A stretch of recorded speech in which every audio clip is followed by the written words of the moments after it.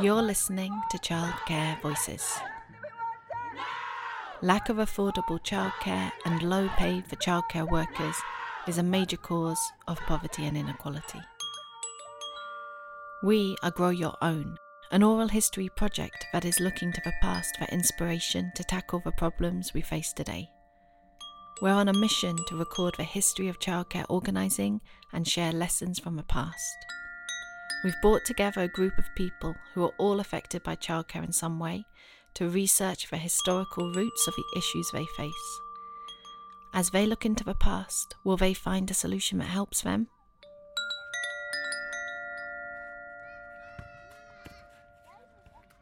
Hello, I'm Ruth, a single mother of 3 and a campaigner on all things single parent rights.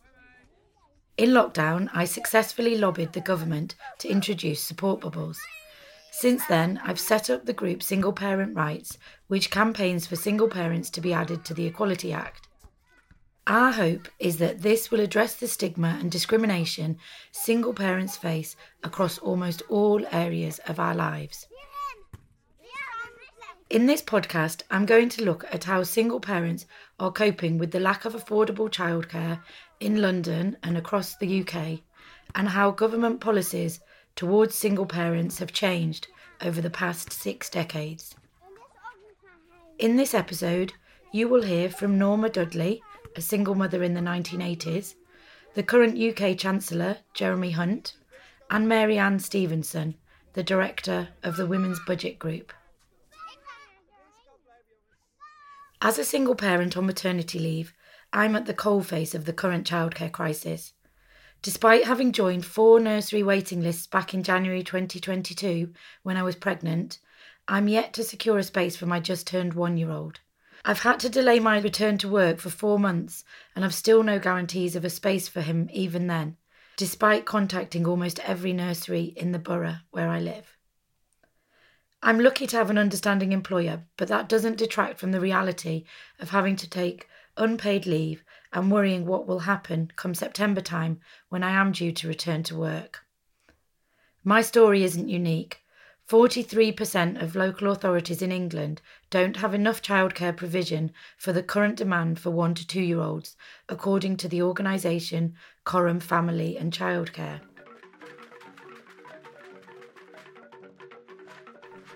Given this situation, I went on a journey of discovery to look at whether these challenges around childcare for single parents are new and what role successive governments have played in this.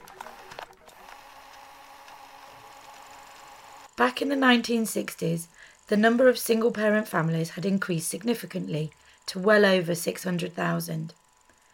It was clear to the then Labour government that many single parent families were disadvantaged. In 1969, the government set up a committee on one-parent families.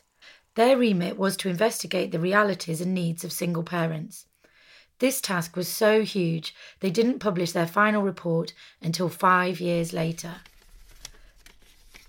The Finer Report, as it was known, made 230 recommendations covering all areas of life for single-parent families.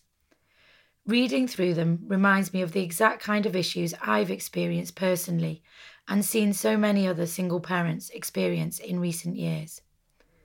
The report concluded that single parent families were disadvantaged due to the gender pay gap, as most of the single parents, similar to today, were women. They identified widespread housing discrimination towards single parent families and, perhaps the most relevant one for today's discussion, they highlighted a lack of affordable childcare for single parents. Unfortunately, the report didn't usher in the change people had been hoping for. A follow-up report in 1978 revealed that half of the recommendations made had been rejected by the government, and only 1/5 of them had been implemented. In the London borough where I now live, one group of mothers took matters into their own hands in the late 1970s. They came together to set up a cooperative nursery to provide childcare for local children using both parents and professional childcare workers. Many of the parents involved in the cooperative were single parents. Norma Dudley was one of these mothers, and here she recalls why she joined the group initially. I wasn't working. I was hoping, because of lack of childcare, but I was hoping to go back to work eventually. But my actual motivation for joining the nursery, I was a single parent by that time. And so it was for me to get to know people, but also for my son to learn to socialise. It's interesting listening back to Norma's reasoning for getting involved with the cooperative. Although Norma was hoping childcare would help her return to work, that wasn't her main incentive for joining the cooperative. She wanted to meet other parents and give her son the chance to socialise. I've often felt isolated as a single parent, so I can really relate to Norma wanting to make these connections with other parents. Support networks and friends with similar-aged children are essential for single parents to provide a safe space to offload and share advice. It seems that somewhere along the line, though, the idea that single parents might need childcare for reasons other than work has been lost. The cost of childcare alone mean using it for anything other than earning money is a near impossibility for many. This last year, I've been caring for my 3 young children entirely solo, with no access to childcare beyond my older 2 attending school. It's incredibly hard to find time to keep up with all the jobs involved in running a home and raising 3 children, let alone trying to keep on top of my own health and well-being. Inevitably, this is always deprioritised. Although in the 1980s, Norma would not have been required to work when her son was so young, like many other single mothers, she chose to take up paid employment outside of the home. The latest statistics show that almost 70% of single parents are now in work, a rate that's very similar to that of married mothers. On a personal note, I've worked throughout my time as a single mother. It was in the late 1990s that the number of single parents in work began to significantly increase due to a number of new policies introduced by the then Labour government. One of these policies was the introduction of Sure Start centres. These centres aim to give children the best possible start in life through childcare, early years education, family support and community development. Hackney was one of the first boroughs to open a Sure Start centre in the UK, and I was lucky enough to benefit from this some 20 years later when I enrolled my middle son at the nursery there. Unlike the private nursery I'd used for my older son, the fees were means tested against household income, making it more affordable.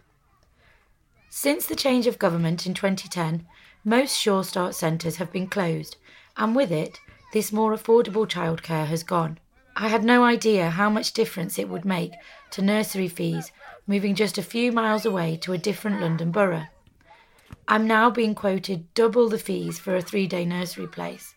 The quoted cost of over £1,000 a month represents a huge proportion of my take-home pay before I even consider wraparound care for my 2 older children. All of this so I can work to pay for the costs of these childcare fees. These high fees aren't uncommon in the UK. We have one of the most expensive childcare systems in the world, despite childcare workers being amongst the lowest paid workers in society. 84% of childcare providers in the UK are privately owned, meaning providers are also trying to make a profit in this already overstretched market. Norma highlights how the challenge of costs and full-time work have been a problem for single parents for some time. I remember having an accusation from someone I knew in the Labour Party who said, oh, well, it's only middle-class affluent women who can afford to work part-time. And I remember being furious because actually I couldn't afford to work part-time. I was terribly poor and I had to have benefits to top up my income. But I couldn't see how I could work full-time because I couldn't afford childcare. Many of us cannot afford to work full-time. In 1997, the Labour MP Harriet Harman highlighted the additional childcare costs single parents faced compared with other families in a key speech in Parliament. When I returned to work from my first maternity leave as a single parent in 2014, I requested to work part-time, in a large part because of these childcare costs. The lack of affordable childcare doesn't only impact single parents, of course. All families in the UK are struggling with a lack of childcare and the extortionate fees that are being charged. This was one of the main reasons why childcare was a key part of the 2023 spring budget. Many single parents, myself included, were hoping for good news, and initially we thought we'd received it when the Chancellor Jeremy Hunt announced an increase in support for childcare costs for those of us entitled to universal credit, together with the expansion of the 30 hours of funded childcare. I want to help the 700,000 parents on universal credit who, until the reforms I announced today, had limited requirements to look for work. And we will increase the maximum they can claim to £951 for one child and £1,630 for two children, an increase of almost 50%. Unfortunately, this additional support for childcare costs through universal credit has come with some very strict conditions. Single parents are now expected to work additional hours or face sanctions on their benefits. In practice, these sanctions mean single parents can lose 60% of their universal credit payment every month. The next set of employment reforms affects those on universal credit without a health condition who are looking for work or on low earnings. There are more than 2 million job seekers in this group, more than enough to fill every vacancy in the economy. Independence is always better than dependence. So sanctions will be applied more rigorously to those who fail to meet strict work search requirements or choose not to take up a reasonable job offer. While the Chancellor didn't give much detail of these changes during his budget speech, the Department for Work and Pensions have quietly released plans to increase the work requirements for single parents to 30 hours a week once their youngest turns 3. Over the years, there has been a gradual tightening of the rules surrounding single parents in receipt of benefits. Prior to 2008, single parents out of work weren't required to take up paid employment until their youngest turned 16, although of course many did. This age limit was gradually lowered to 15 years, then 11, followed by 9, and then it was moved down to 6. By 2012, single parents were expected to work from the time their youngest turned 4. In 2017, this was lowered to 3 years of age, the first time parents of preschool-aged children were subject to work requirements to continue to receive state benefits. Now we're starting to see the pressures on single parents increase in other ways, as the government increases the number of hours single parents must work. Previously, single parents were required to work 16 hours a week. Under these new plans, that will almost double to 30 hours. The sanctions single parents are subject to have also changed over the years, most notably with the number of weeks over which sanctions can apply being increased. All of this is putting more and more pressure on single-parent families. When I posted news of this policy on the Single Parent Rights social media channels, I was inundated with comments from single parents about their worries of what this would mean for them and their children. Many feared this change would break them. I requested to speak with the Minister for Work and Pensions, but they were unavailable for this podcast. When I asked their office about the changes to work requirements and childcare, initially they only mentioned the change to childcare support through universal credit and failed to mention the change in the work requirements themselves. This seems especially telling, given it is this part of the policy which is causing single parents sleepless nights. I spoke with Mary Ann Stevenson, the director of the Women's Budget Group, to ask her what she makes of the current childcare system, the government's planned changes, and the impact on single-parent families. Mary Ann, thanks ever so much for taking the time to speak to me today. What do you see as the biggest childcare challenge facing single parents in the UK? Well, I think there's two things. I think there's a general challenge, which is that we have a crisis of affordability and availability of childcare in the UK. So we know that childcare has become increasingly unaffordable. Cost of childcare has increased faster than inflation for many years now. So even prior to the cost of living crisis, we already had that problem with childcare. And there are parts of the country where it's very difficult to find good childcare. And this disproportionately impacts single parents because the costs of childcare are coming out of one's salary. And the time available around childcare is one parent. So there is one parent to do the drop off and pick up.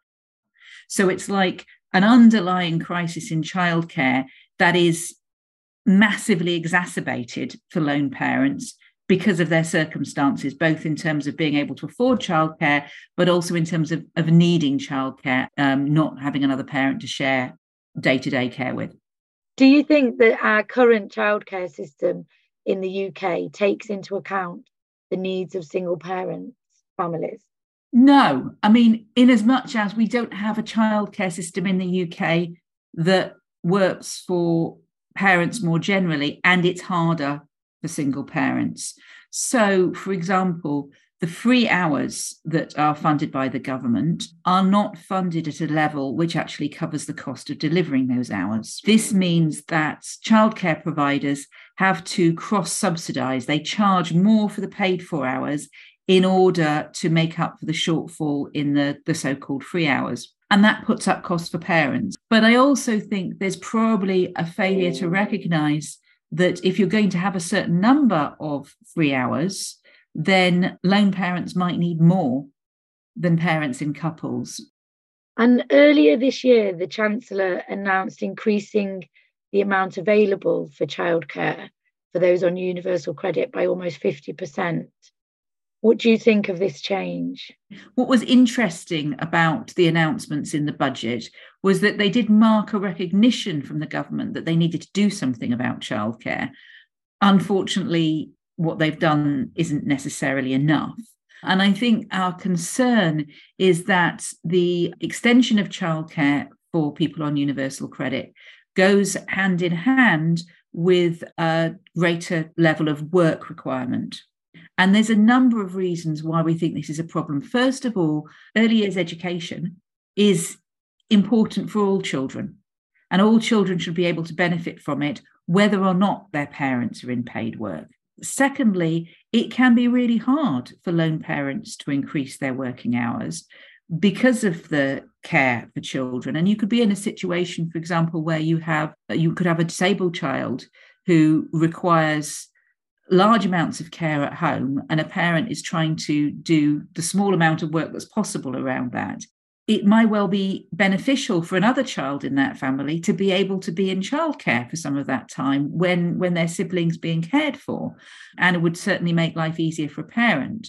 But if you've got that sort of assumption that more spending on childcare means a greater obligation to work, then that puts pressure on people who are not in a situation where they can increase their hours of paid work or undertake paid work. And we're concerned that that might lead to higher rates of sanction against lone parents.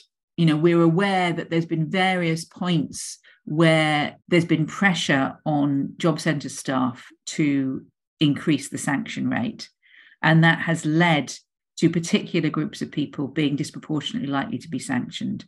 And so in those sorts of situations where you've got increased sanction, it doesn't help people get into work. It doesn't make life easier. It just impoverishes, in the case of lone parents, almost entirely women and their families. You know, the problem with the work requirement is it implies that you've got this bunch of kind of lazy layabouts who need to be pushed and prodded and forced into work. Well, actually, what we're talking about is women who are working incredibly hard to try and support themselves and their children and to provide their children with the care they need. We already have a huge issue of child poverty in this country. We know that nearly half of children in lone parent families are living in poverty. So the idea that you somehow, one of the policy tools you do to deal with that is to cut off people's benefits is simply inhumane. The funding model that we have is deeply flawed. In some parts of the country, you have large kind of multinational childcare chains where the profits from that childcare may well be going out of the country. We don't know what tax is being paid on those profits, whether they're paying tax in the UK or overseas. That's an issue. Childcare should be expensive in that we need to recognise that it involves skilled work and it involves the most precious people in our lives, who are our children. But the cost of childcare shouldn't kind of rest where it falls. It should be spread across society as a whole, because it is a benefit to society as a whole, which is why we need higher levels of government investment. One of the things that we saw with COVID was the extent to which we all benefit from childcare provision. When nurseries were closed and childcare providers were closed, employers suddenly realised what an impact it had on them. If their employees couldn't get to work, the government had to keep nurseries open for the children of key workers. Otherwise, our hospitals would have closed and our supermarkets would have closed. If I want to get an appointment with my GP, I benefit from the fact that she has access to childcare, because otherwise she can't be there to have an appointment with me. So childcare is a form of infrastructure in the way that roads or rail or telecoms are, that it's not just a benefit to the people who are using it at that moment, it's a benefit to a whole load of other people as well. In an ideal world, what childcare system would you like to see for single parent families? Free universal childcare with staff paid at a decent rate, in line with primary school teachers rather than the low pay that they currently receive. And, we've calculated that around 3/4 of the cost of that would be recouped from more people in paid work, paying taxes, lower levels of benefit claims, and so on. And as I said, we think that should be seen as a form of investment in social infrastructure. And I think that would work better for lone parents than the current system of the kind of carrot of 3 hours and the stick of sanctions, because it's actually about saying, look, this is a basic service in the same way as primary education is a basic service. All children in our community are entitled to early years education, and everybody benefits from that. And within that, you need to think about things like opening hours. You need to think about how you make things work for the shift workers and so on and so forth. I think that would work better for lone parents in the current situation that we've got. Speaking with Mary Ann from the Women's Budget Group was really interesting. When I started looking into this topic, I hadn't realised that the challenges single parents face now had been so similar for decades. It's quite depressing, given we think as a society we're moving forward. The worst thing in all of this is that we seem to be getting further from a solution that meets the needs of single parents and their children. Back in the 1970s and 80s, there was a movement to improve childcare. Cooperatives provided a lifeline for people locally, and the establishment of Sure Start centres built on this with affordable childcare. While this system wasn't completely successful in its mission, it did make a big difference. As a society, we've dismantled much of this investment. The current government's approach appears to make our lives harder by introducing unworkable policies such as the 30 hours work requirement, despite a national lack of affordable childcare. The people impacted by such policies aren't faceless individuals. They're loving, hard-working, dedicated parents trying to do their best for their children whilst also contributing to society. They are the doctors, the cleaners, the nurses, the teaching assistants, the carers, and many others we all rely on. Yet instead of being supported by the system, they're being let down. After all, childcare is infrastructure. It's not only needed by the families that use it, it's needed by everyone to enable society to function. I'm still searching for the elusive nursery space so I can return to work. With many of my local nurseries reporting a 3-year waiting list, I'm not holding my breath for anything anytime soon. This journey of investigation into childcare and single parents, past and present, has shown me clearly that there is only one way out of the current crisis, and that is for a fully funded government childcare system. For single-parent families, this must be done in combination with the relaxing of the strict work requirements for those with young children, in recognition that single parents already work hard inside the home. Single-parent families, like mine, should be allowed to thrive, not merely survive. Whether any political party will be brave enough to promise this Mecca is yet to be seen.